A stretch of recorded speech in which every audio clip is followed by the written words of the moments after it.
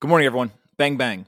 The spot Bitcoin ETF started trading yesterday, and the numbers blew away the previous ETF records.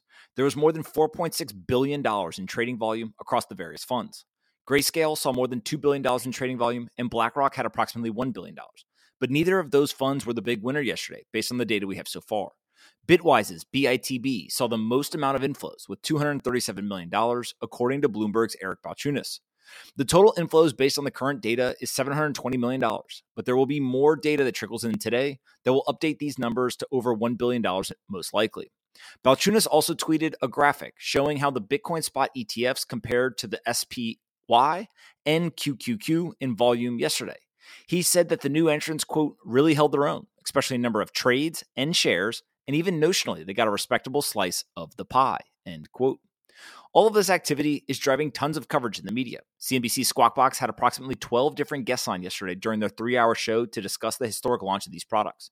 Not everyone was as excited as the media, unfortunately.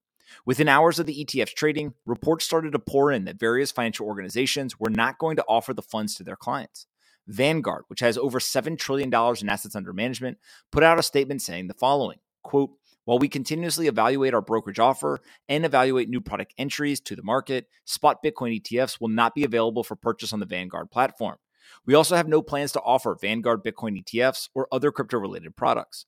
Our perspective is that these products do not align with our offer focused on asset classes such as equities, bonds, and cash, which Vanguard views as the building blocks of a well-balanced long-term investment portfolio, end quote.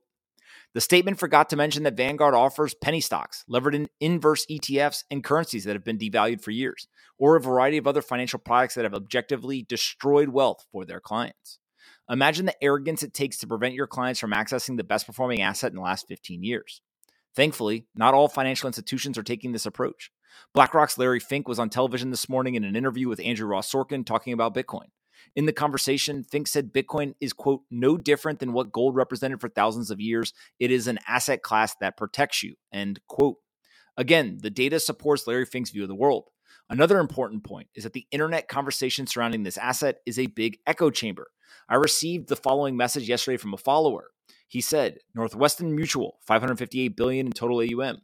My senior financial advisor, who has $5 million average client portfolio under his management, hadn't heard about the Bitcoin ETF approval, no internal Northwestern Mutual communication about it, and he said that Northwestern Mutual would block any trade desk orders for anything BTC related, SEC approved open market ETF or not.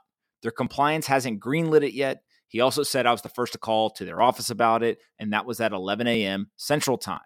So the same follower updated me later that the funds will be available next week on the platform, but I was more surprised that the financial advisor said that they had not even heard about the Bitcoin spot ETF approval. So where do we go from here? The crypto ETF game is not over. We still need to see the data from yesterday while monitoring the continued inflows today. Additionally, the attention will now shift to a rumored approval of the Ethereum spot ETF. BlackRock's Fink explicitly said this morning he sees value in having one approved in the United States. Remember, BlackRock has 576 and one record when applying for ETF approvals. So maybe this Ethereum new speculation is why you see Ethereum up since the ETF approval while Bitcoin's price is down. Markets are forward-looking, and people are already wondering what the next thing to speculate on will be. This industry never has a dull moment. It takes and moves at warp speed. Do your best to stay informed with the various developments, but please remember, the short-term noise will be unlikely to change the long-term trajectory. As I have learned in my career, time in the market is more important than timing the market if you have the macro trend correct.